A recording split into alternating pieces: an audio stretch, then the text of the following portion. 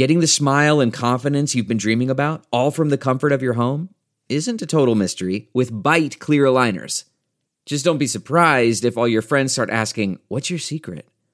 Begin by ordering your at-home impression kit today for only $14.95. Bite Clear Aligners are doctor-directed and delivered to your door. Treatment costs thousands less than braces, plus they offer flexible financing, accept eligible insurance, and you can pay with your HSA FSA. Get 80% off your impression kit when you use code WONDERY at Byte.com. That's BYTE.com. Start your confidence journey today with Byte. The Pure Hoops podcast is a presentation of Pure Hoops Media. The Pure Hoops podcast most definitely does reflect the views of our management. Here's three-time NBA champ BJ Armstrong and Eric Newman.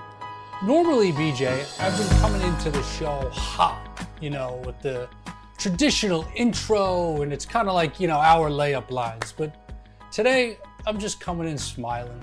Up 2-0 on Philly. I'm just smiling. And I'll tell you why.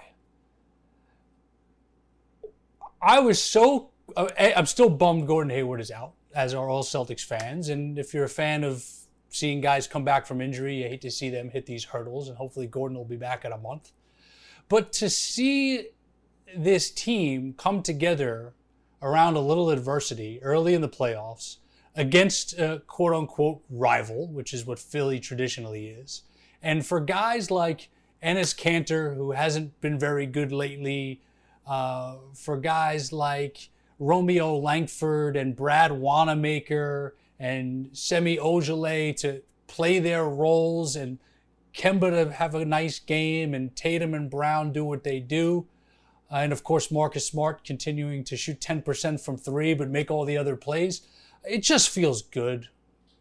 It just feels good.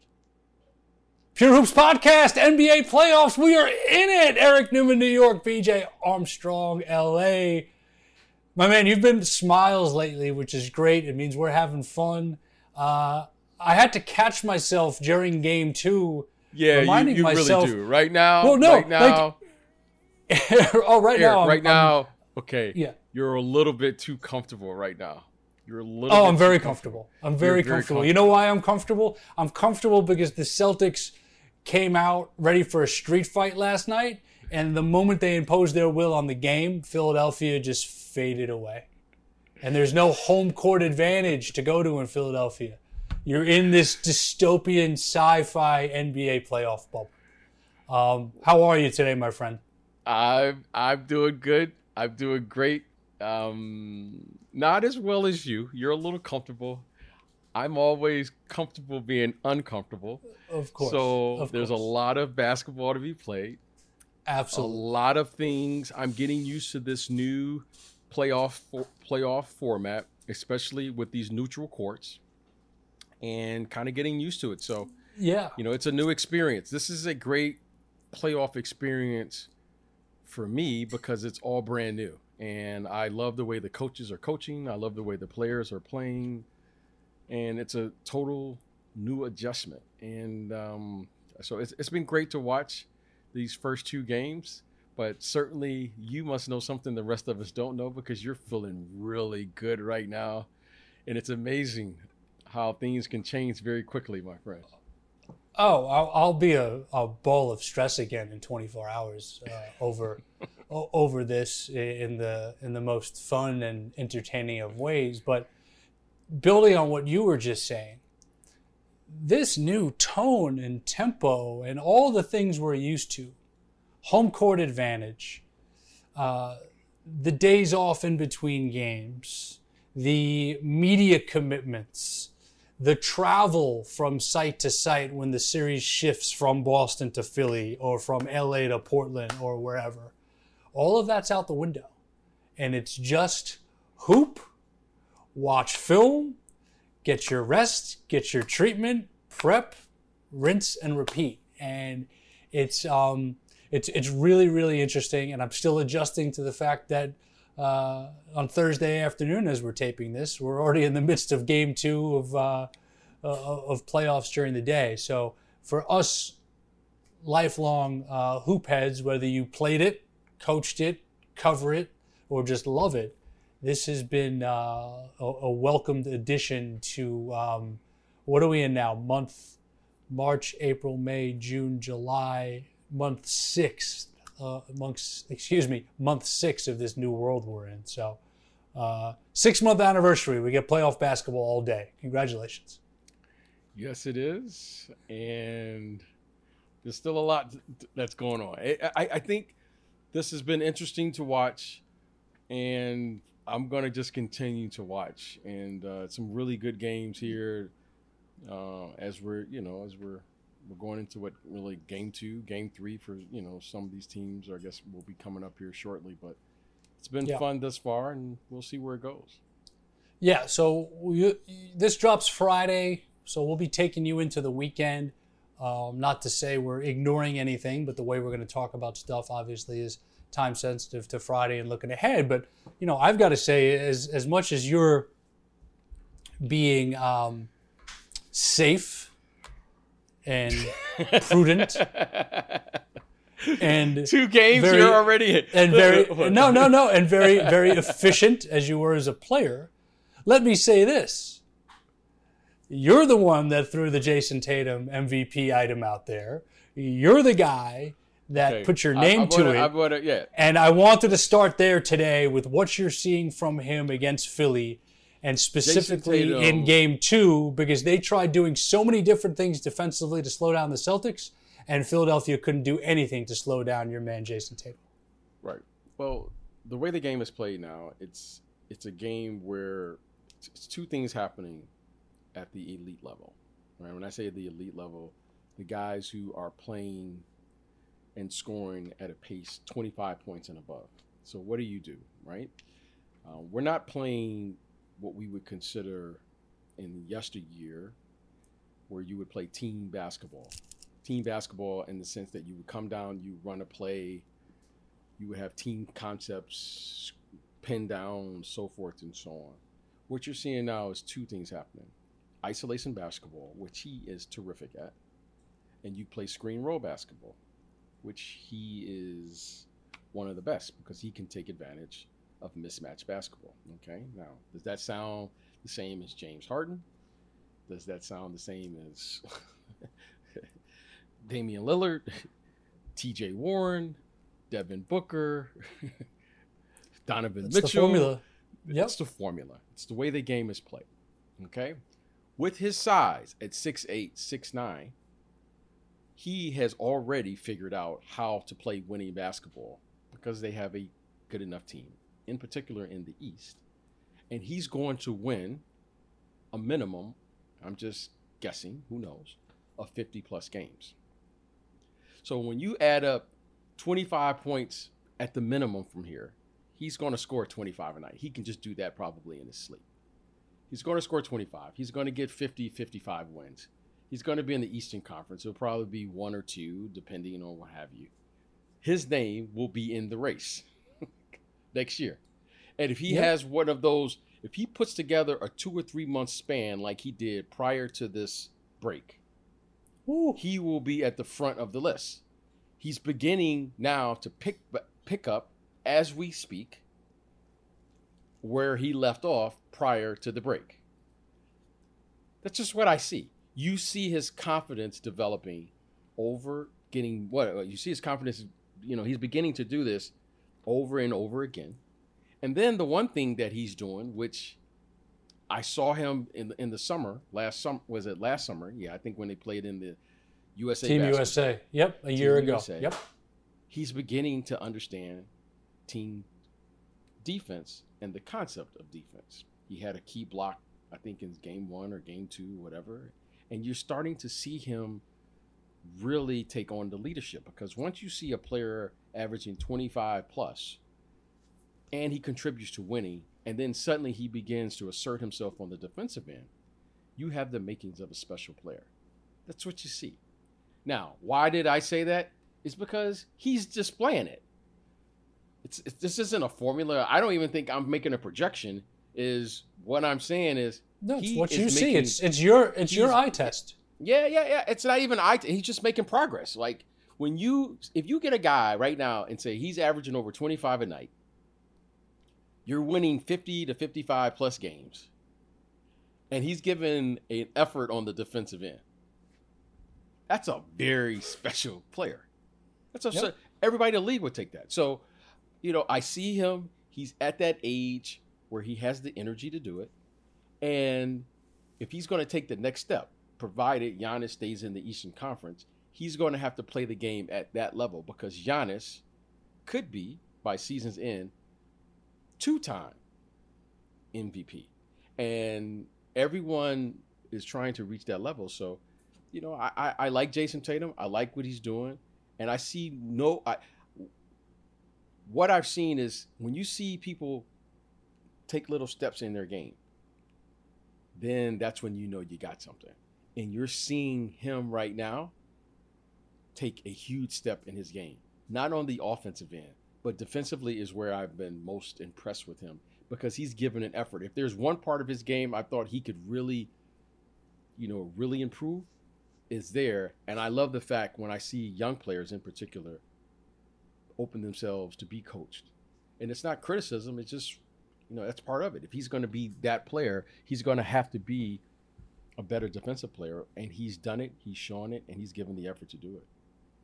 What Brown, Tatum, and Smart present defensively makes this team a lot of fun to watch, aside from the obvious offensive flow when they've got it going. And one thing about Tatum that also impresses me, to build on everything you said, is that when it's time for Kemba Walker to cook, when it's time for Jaylen Brown to get his, Tatum is setting them up the best he can.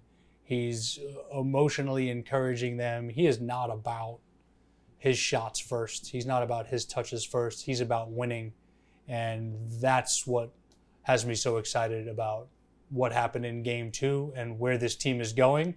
Because a year ago, in last year's playoffs, this vibe was not there. It did not exist. It was there 2 years ago when they went to the conference finals. It wasn't there last year. It's back, and hopefully Gordon Hayward's ankle heals quickly, and this team can make a real run at it here in the East. One more thing, and part of me is doing this because of my distaste for Philadelphia 76ers fans. Part of me is doing this because we always have fun on this topic. But BJ, if you're Philly, how do you reason with the 2017 draft and deciding to trade up from 3 to 1 and trade an additional lottery pick later to then take Fultz when you could have had Tatum? Because can you imagine a world where Ben Simmons is running the floor with Jayson Tatum and Joel Embiid is in the paint? I mean, I just can't fathom what they were thinking about by letting this guy, forget go to the Celtics, but like, you're scouting on Fultz versus Tatum and the fit and need for your team. I don't know if you're Philadelphia, how you get over this. With everything's going so wrong for them right now. And I know you have the perspective of player, front office, and what you do now. Like, how do you make sense of this? Well, unfortunately, when you play in this league, and I was an executive in this league, and I'll always go back to one of the most valuable lessons I learned as an executive, which was the following: you haven't scouted until you've made a mistake. And it's so easy to look back and say coulda, woulda, shoulda, oughta. But when you look at these players, there are far and few and in between players in which, in scouting terms, which are standalone players. Doesn't matter where you could drop them off. You could have dropped Magic Johnson off anywhere. You could have dropped Larry Bird anywhere. You could have dropped LeBron James. They're just standalone players. Doesn't matter. Sometimes things come together for you. And as a coach once told me, you're not as good as you think you are, but you're not as bad as they say you are. You're somewhere in between there. Yeah. You're somewhere in between there. And I've just always remembered these little nuggets along the way.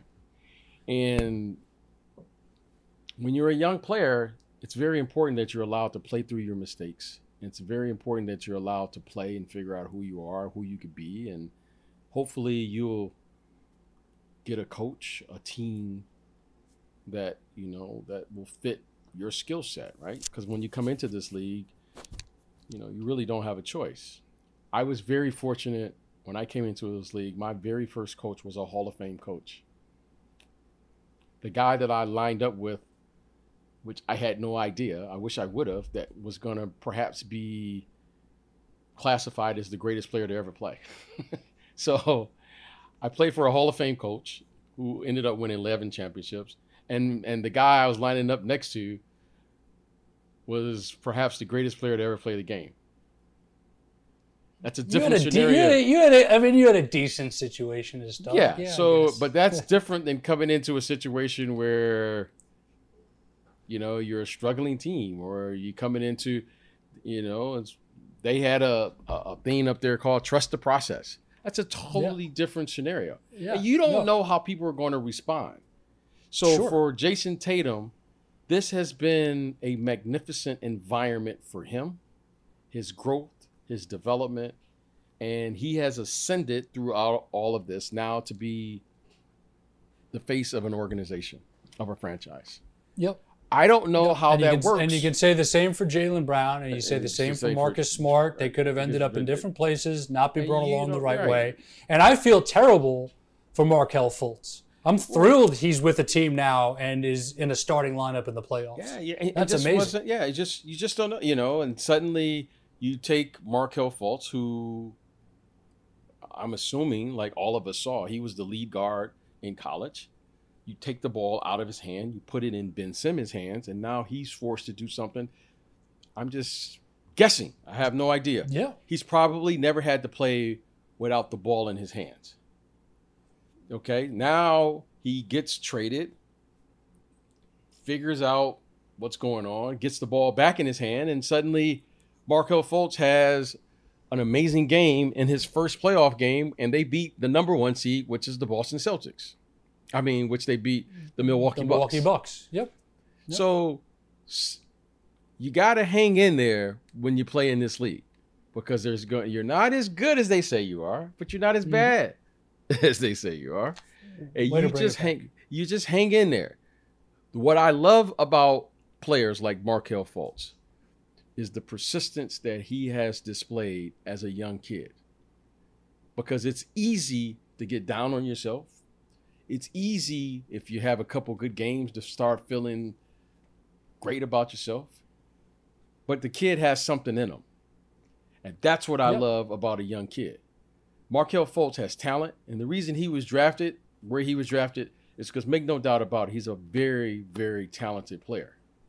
Now he just has to get his rhythm, get his pace. Hopefully someday it'll get where it'll be his team, and he'll have an opportunity to display what we all saw as a collegiate player. I mean, he was putting up some magnificent numbers. Putting up big numbers in a tough conference. Wasn't on a very good team, but he was doing what he needed to do. Yeah, without a doubt. So, that's the NBA. That's the life of the NBA. So I get it. I understand. I'm going to roll with it. But because I've been in that position and I've scouted before, and I'm always humbled by scouting because we all miss Kawhi Leonard. We all miss Steph Curry. Giannis. We could all sit here and pretend we've all missed. There's been a lot of great players that have come through this league that have gone in second round, not drafted. So I get it. Now, until you've missed, then you haven't scouted before. Love it. And we'll do a show on your scouting hits and misses during the off season, which I look forward to. Manu Ginobili was the 57th pick in the NBA draft. which is a amazing. player there in Boston, Isaiah Thomas. He was the last pick. Yeah, last second pick, round. 60. And the environment that we talk about with Brown and Tatum, and obviously Smart was there before Isaiah, but Isaiah deserves so much credit for the continued success. Right. Because of what he brought.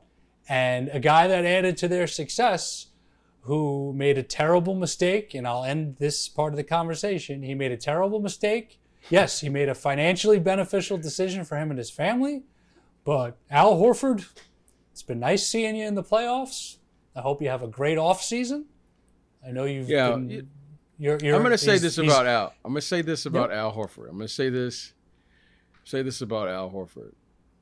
When Al Horford came in this league, Al Horford had really settled into a very unique space in the NBA. He was always an undersized center. And he's always played, it's one of the hardest things to scout is an undersized player.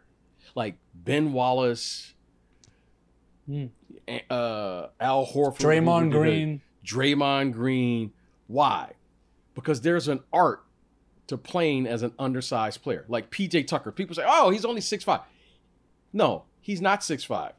He's mastered the art of playing like an undersized player. It's just, I played with the player who gave me this insight. His name was Cliff Livingston. Cliff Livingston was an undersized player, but he understood how to play as the undersized player. When I saw Dwayne Wade play for the first time, he was only like 6'3", just like I'm watching Donovan Mitchell. But they understand how to play like an undersized player. That's what messes you up. So Draymond Green, for instance, you'll see everything. Well, he's not tall enough. Well, he's not fast enough. Well, he doesn't jump high enough. But he's mastered the art. There's an art to doing it. Ben Wallace mastered the art.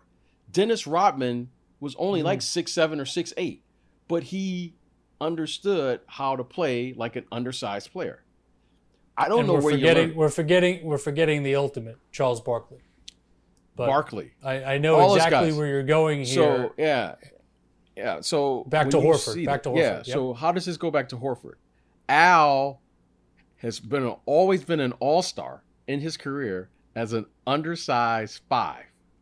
Mm-hmm. The problem is you have him playing a position where that's not his strength. Nope. His strength is playing as an undersized 5, because if you put him as an undersized 5, defensively, I have no idea, because it doesn't look right on paper. He can play against Joel Embiid. He can play against all of these guys who are bigger than him, probably stronger than him, but he understands that. I don't know what it is, because I would ask Cliff Livingston. I would always ask these guys, like, how do you do that? They'd be like, I don't know. They just know how to play. They know angles. But if you ask Al to play against Al was great playing against it. He was great against playing against Embiid. And he was one of the guys, at least on an island against Giannis, would make him do something he wasn't necessarily comfortable with. So he understands that. Now, in my opinion, if you put him at the 5, the Al Horford that you saw in the previous years, he will return back to that. Because why? Because as an undersized player, he's much more comfortable. I have no idea. I don't know how it works. I learned it when I was scouting, and it was one of those things where I made my fair share of mistakes, because you miss those guys. You always miss those guys. That's how Donovan Mitchell got to the Jazz. Oh, he's only 6'2". Can he play the 2? Can he play the point? We don't know what he is. And all of a sudden, well, how did we all miss a guy who can get 57 points in a playoff game? I have no idea how they missed this kid. I refer to this every once in a while. Like, I've got 4 months of AAU film on this kid when he's 15 years old, and nobody knew who he was. And he was doing things athletically on the basketball court that I'd be viewing it. This was early in my career as a producer and a director, so I was doing everything. I'd be viewing it through the viewfinder, and I'd be like, all right, I'm going to have to watch that back later to see if he just double clutched in the air. Yeah. Waited till the guy landed, waited till he almost hit the ground, but was strong enough to flip it up and in off the glass with English. Like, he was doing things at that level where people would ask me, they're like, who on this team that you're so excited about has a shot? And I'm like, this kid Donovan Mitchell, who's going to be transferring to prep school, him and this kid from Westchester, from Dobbs Ferry, Eric Paschal. You're going to see these kids play Division I basketball on television and then see what happens. And Donovan's unbelievable, but Al, to tie in Al and what you said about scouting, it's a huge mistake. I mean, what a huge mistake they made, thinking you could take him away from his strength.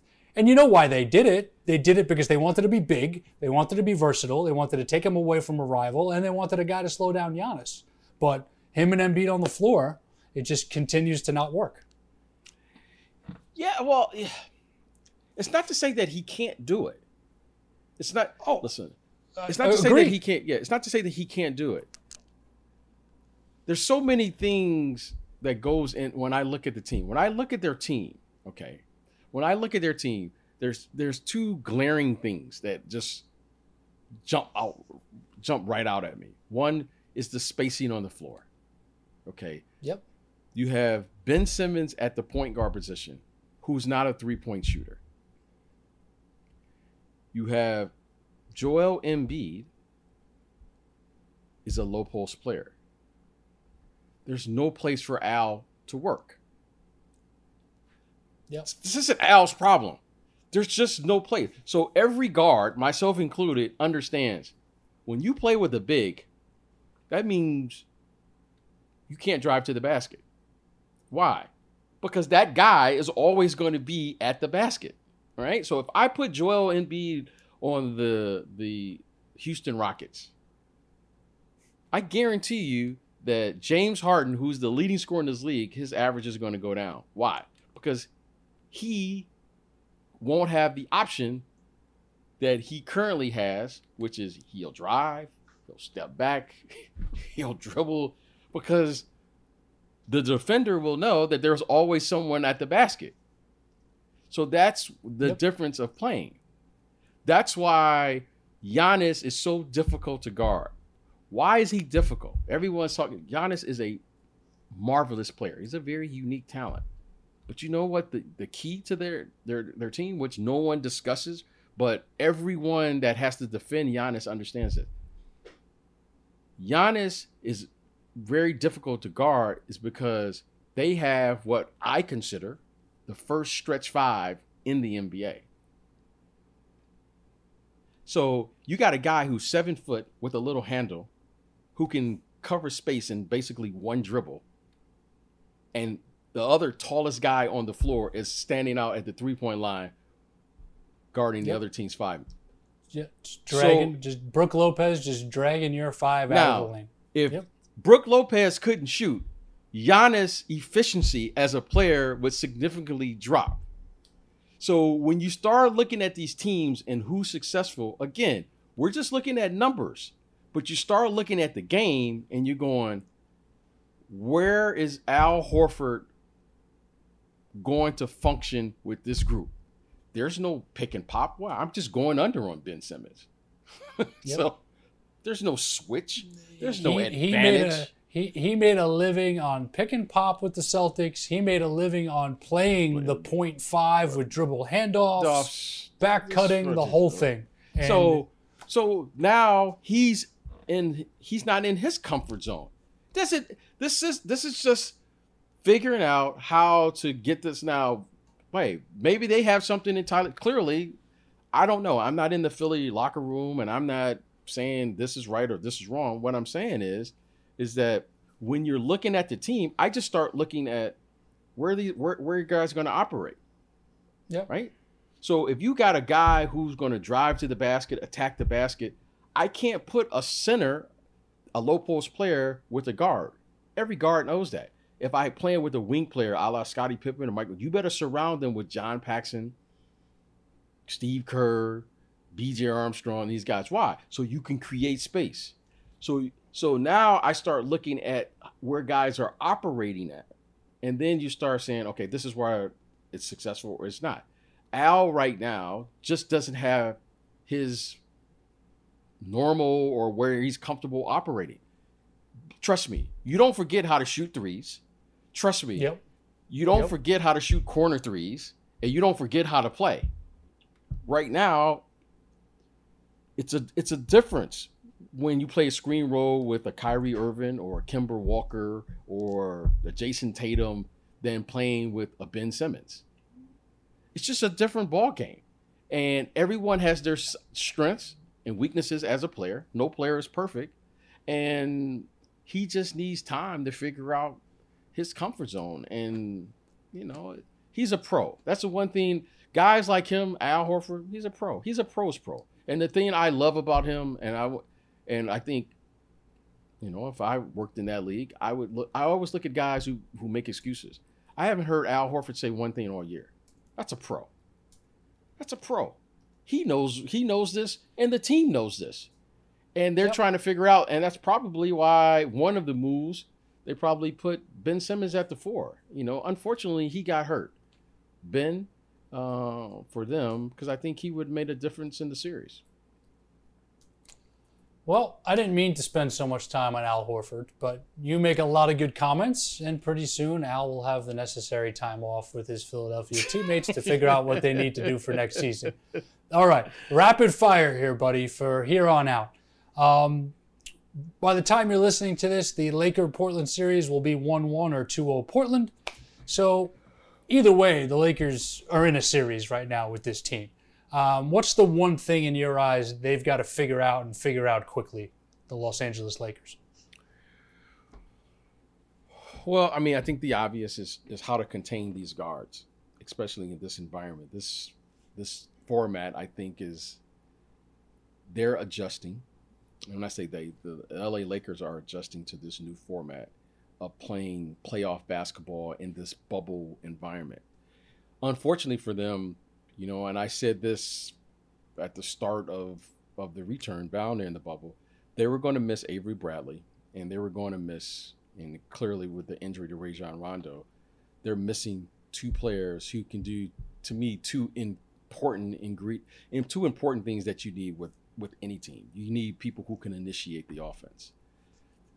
Defensively, they have shot blockers, they have rim protectors, they have athleticism.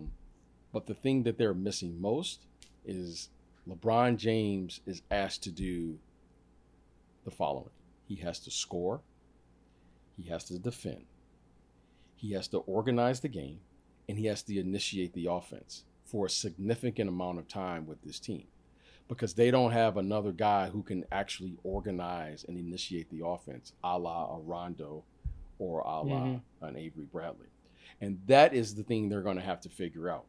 So LeBron James right now, in my opinion, is he is putting up marvelous numbers, right? Which he's going to do because he has the ball the majority of the time.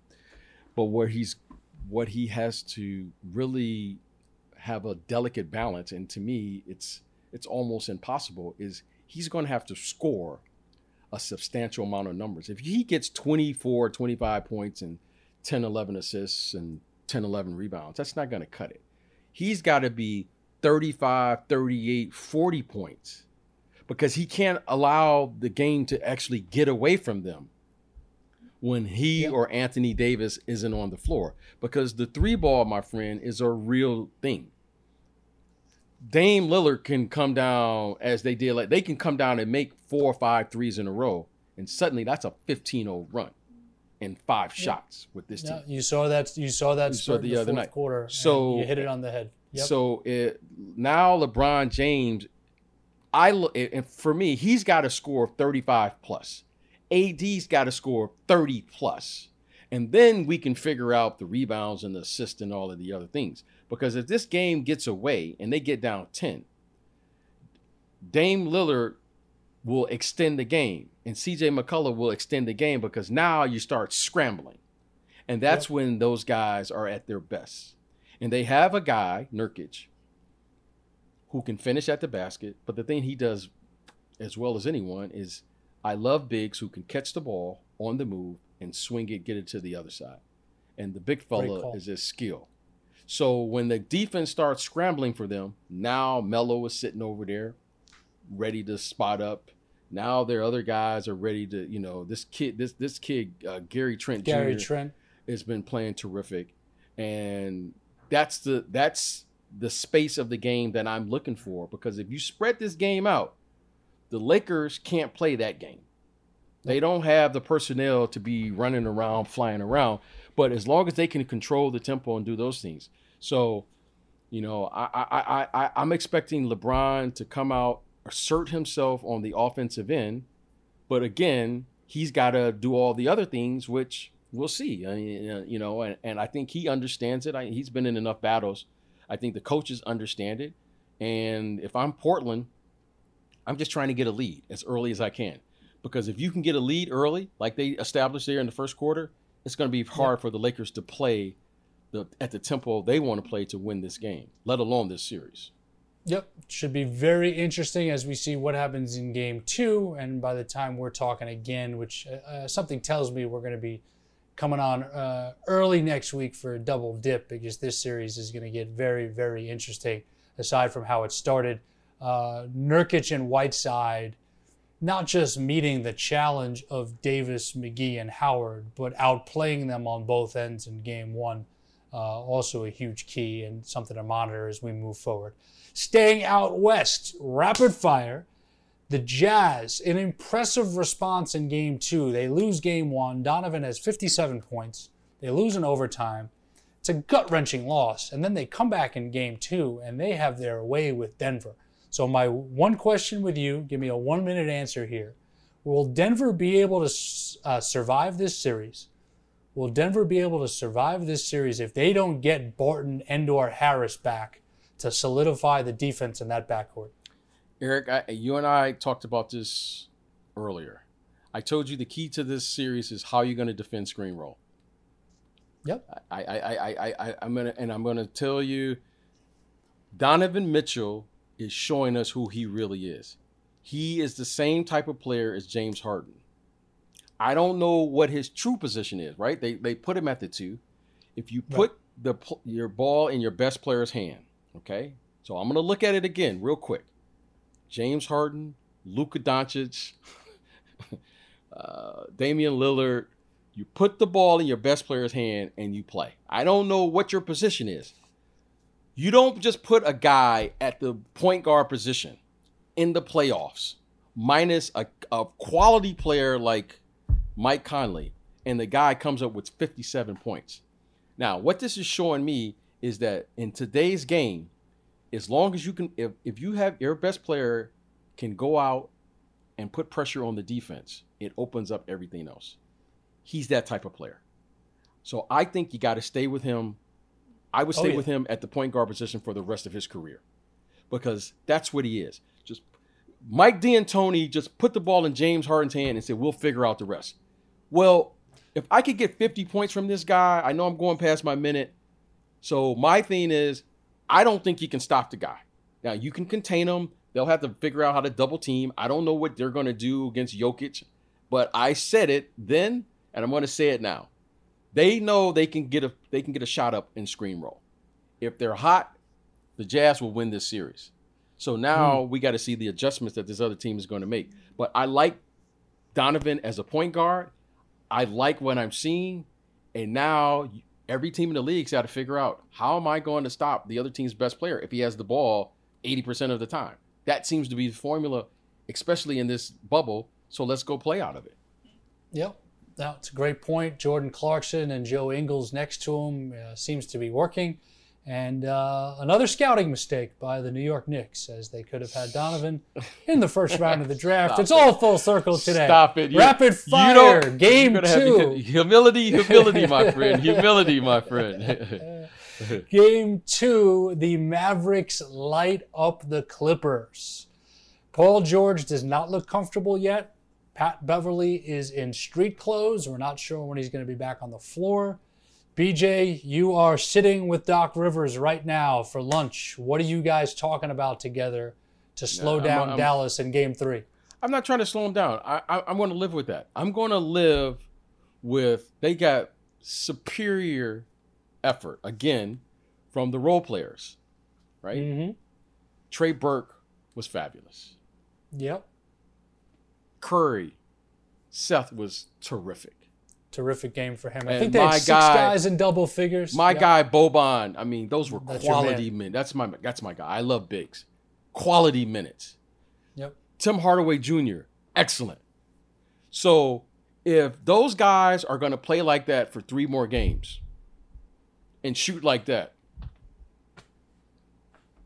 what are you going to do? This 3-point shot is for real, because I have to give the attention that's necessary for this kid, Luka Doncic. Luka Doncic is the real deal. So Luka is capable of getting 40 and 12.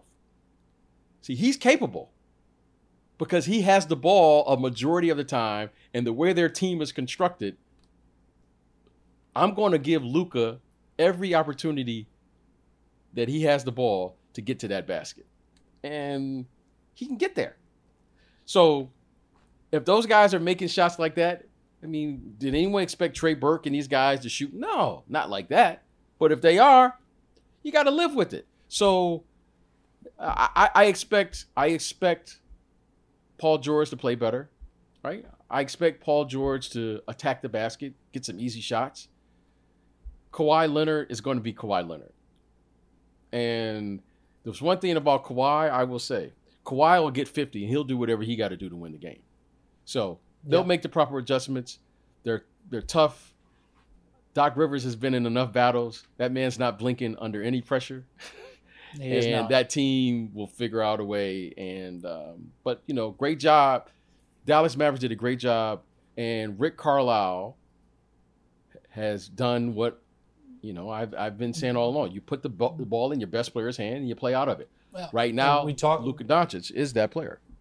And we talked about Carlisle and Rivers, obviously Quinn Snyder and Mike Malone. There's a lot of really good. Obviously, the coaches are not technically matching up against each other, but a lot of good matchups in this series where there's some exciting chess matches between the coaches. All right, moving through it quickly.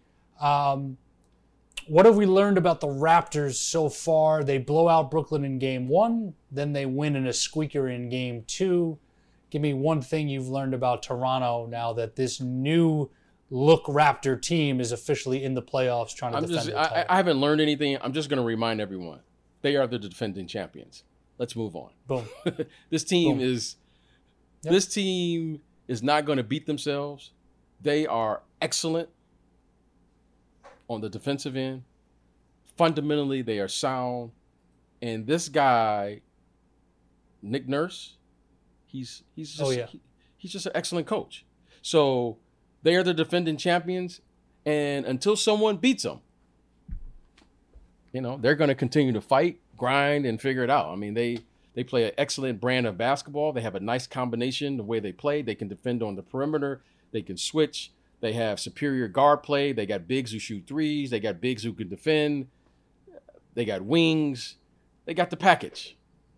Someone's going to have to beat them. Yeah, and you know what? And they don't have to shoot well to win the game. That's why I really like them. So it's going to be tough, whoever plays them in the next round.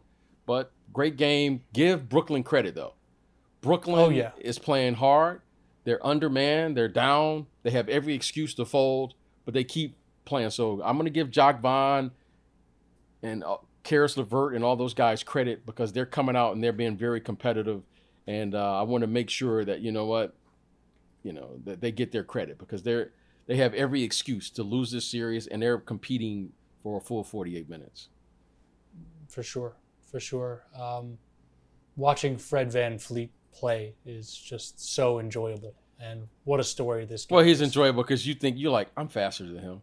I'm taller than him. No, I can do that. No, he's great. He's just, you know, he's a mid-major and chip on the shoulder. And, you know, remember when you had to be, okay, if you're starting at the 2 in the NBA, you got to be 6'4" or over.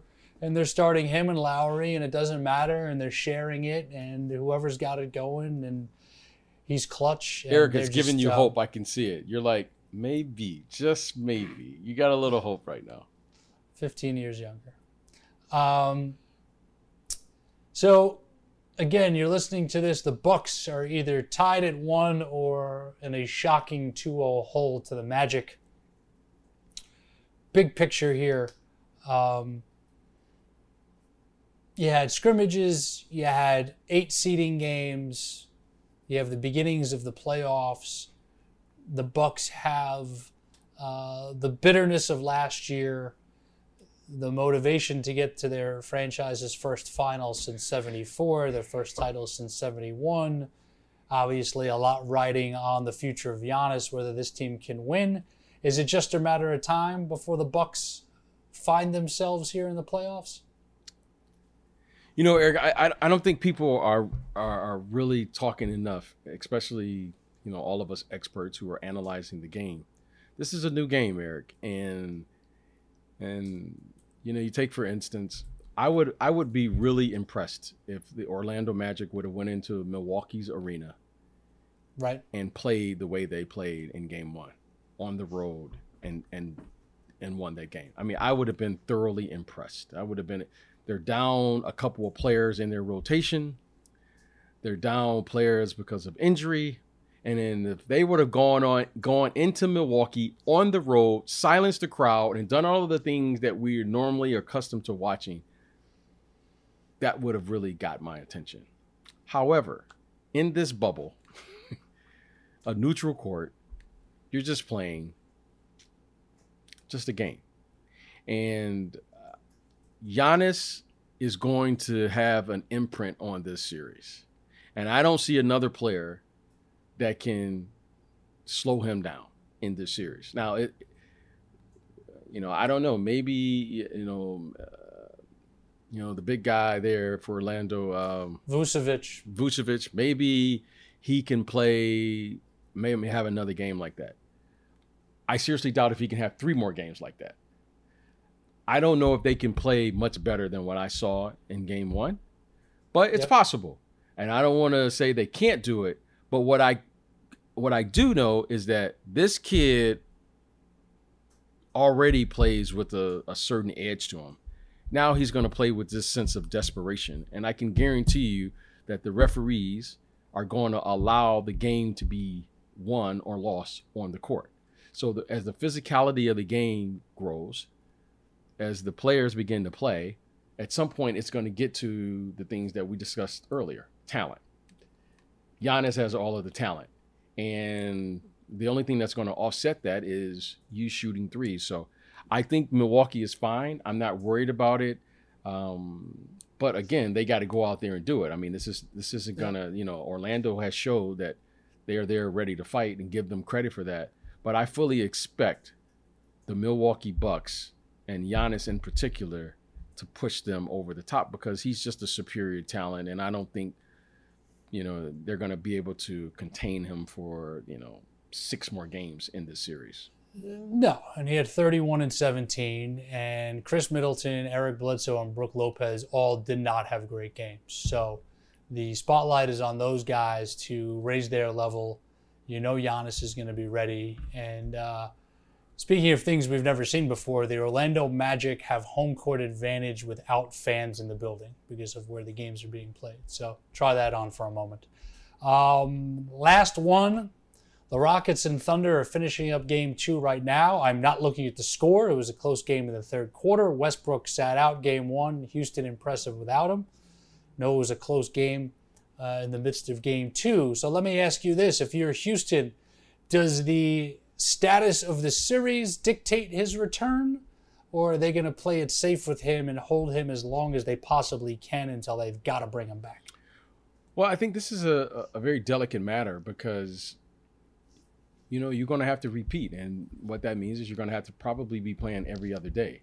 So just playing one game and not being able to play in the next game will kind of throw off the rhythm or the chemistry of the team. So I think it's probably in his best interest to figure out when he can play consecutive games, so that the team and how they're going to play their rotations, and they can all get the rhythm that they need. because this team, the Houston Rockets, they're expecting at least at the restart or at the beginning of the season to go deep into the playoffs. They really feel that they have a legit chance. Certainly, with those two guys playing the way they play, they're going to be a tough out, and they're going to do it in a non-traditional way.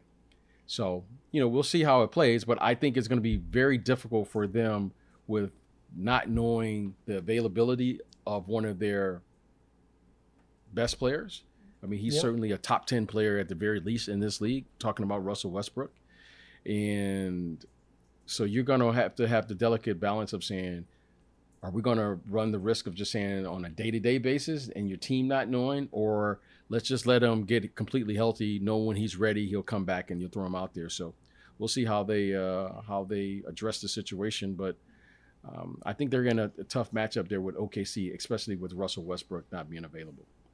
Yeah, I think this series is going to go at least 6. And as much of a great story the Thunder have been this season, a Lakers-Rockets or a Blazers-Rockets second-round matchup would be electric if all bodies are healthy and on the floor. So good stuff today. We really got the ball moving around.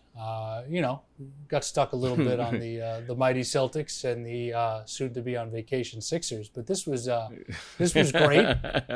I hope for your sake, I hope that the Celtics win, because if they don't, you're going to be sweating it out. You're going to be sweating it out. Oh yeah, for sure. Oh, I've set myself up for complete catastrophe with this one today, but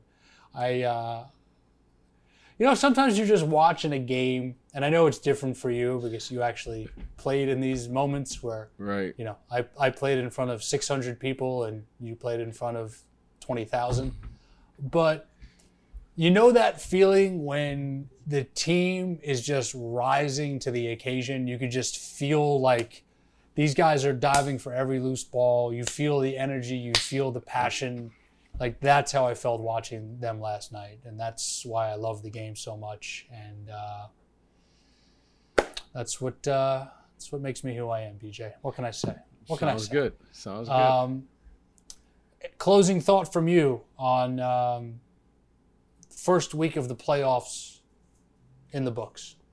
It's been great. Great from the standpoint that the NBA, I mean, the most impressive thing is that the NBA is able to pull this off.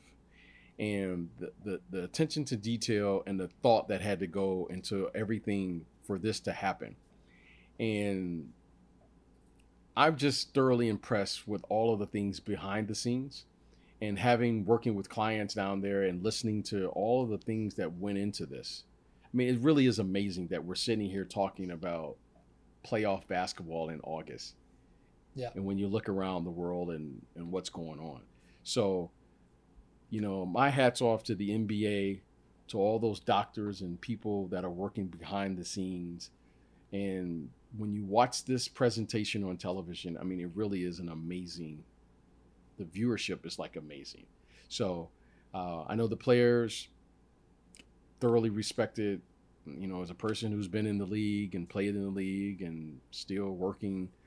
I'm just amazed that they're able to do this. So my impression is, if there was one thing I can say, if this is the best you can get, well, the NBA did it. This has been nothing short of spectacular for these players to play.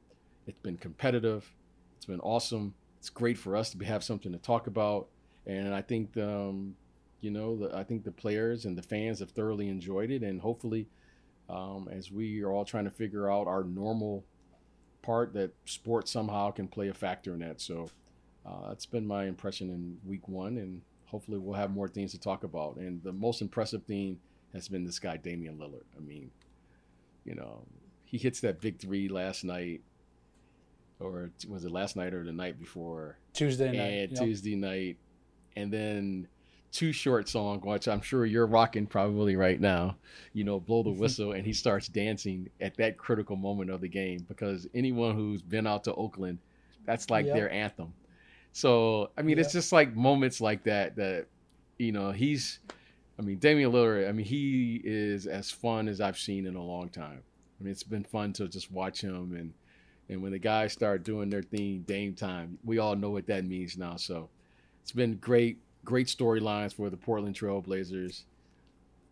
You know, I don't know if that's good for the Lakers and the Laker fans, but certainly it's been fun to watch. It's not at all. It's been fun to see how far this team will go. For sure. Great way to close the show. Laker fans, Sixers fans, having a tough first week. We'll see how it plays out. Special thanks to the one, the only Bruce Bernstein, picking it up today for Mike Lieber. Special thanks to Mike as always as well. Our editor, Tom Phillip, and the entire Pure Hoops media family. Be sure to check out the Mike Wise Show each and every Monday as Mike interviews some of the best in the biz. Full Court Press with Fanta and Adams dropping each Tuesday. Catch and Shoot 2.0 with Aaron Berlin and Otto Strong coming at you Wednesdays. Buckets, Boards, and Blocks. Monica McNutt and King McClure. Thursdays, and the Pure Hoops podcast with BJ Armstrong and yours truly, Eric Newman, coming at you usually Friday at the end of every week, especially now with the playoffs, taking you through the action. And hopefully next week back on not once, but twice. Have a great weekend. Enjoy the action. Stay healthy, stay safe, stay pure. The Pure Hoops podcast is a presentation of Pure Hoops Media.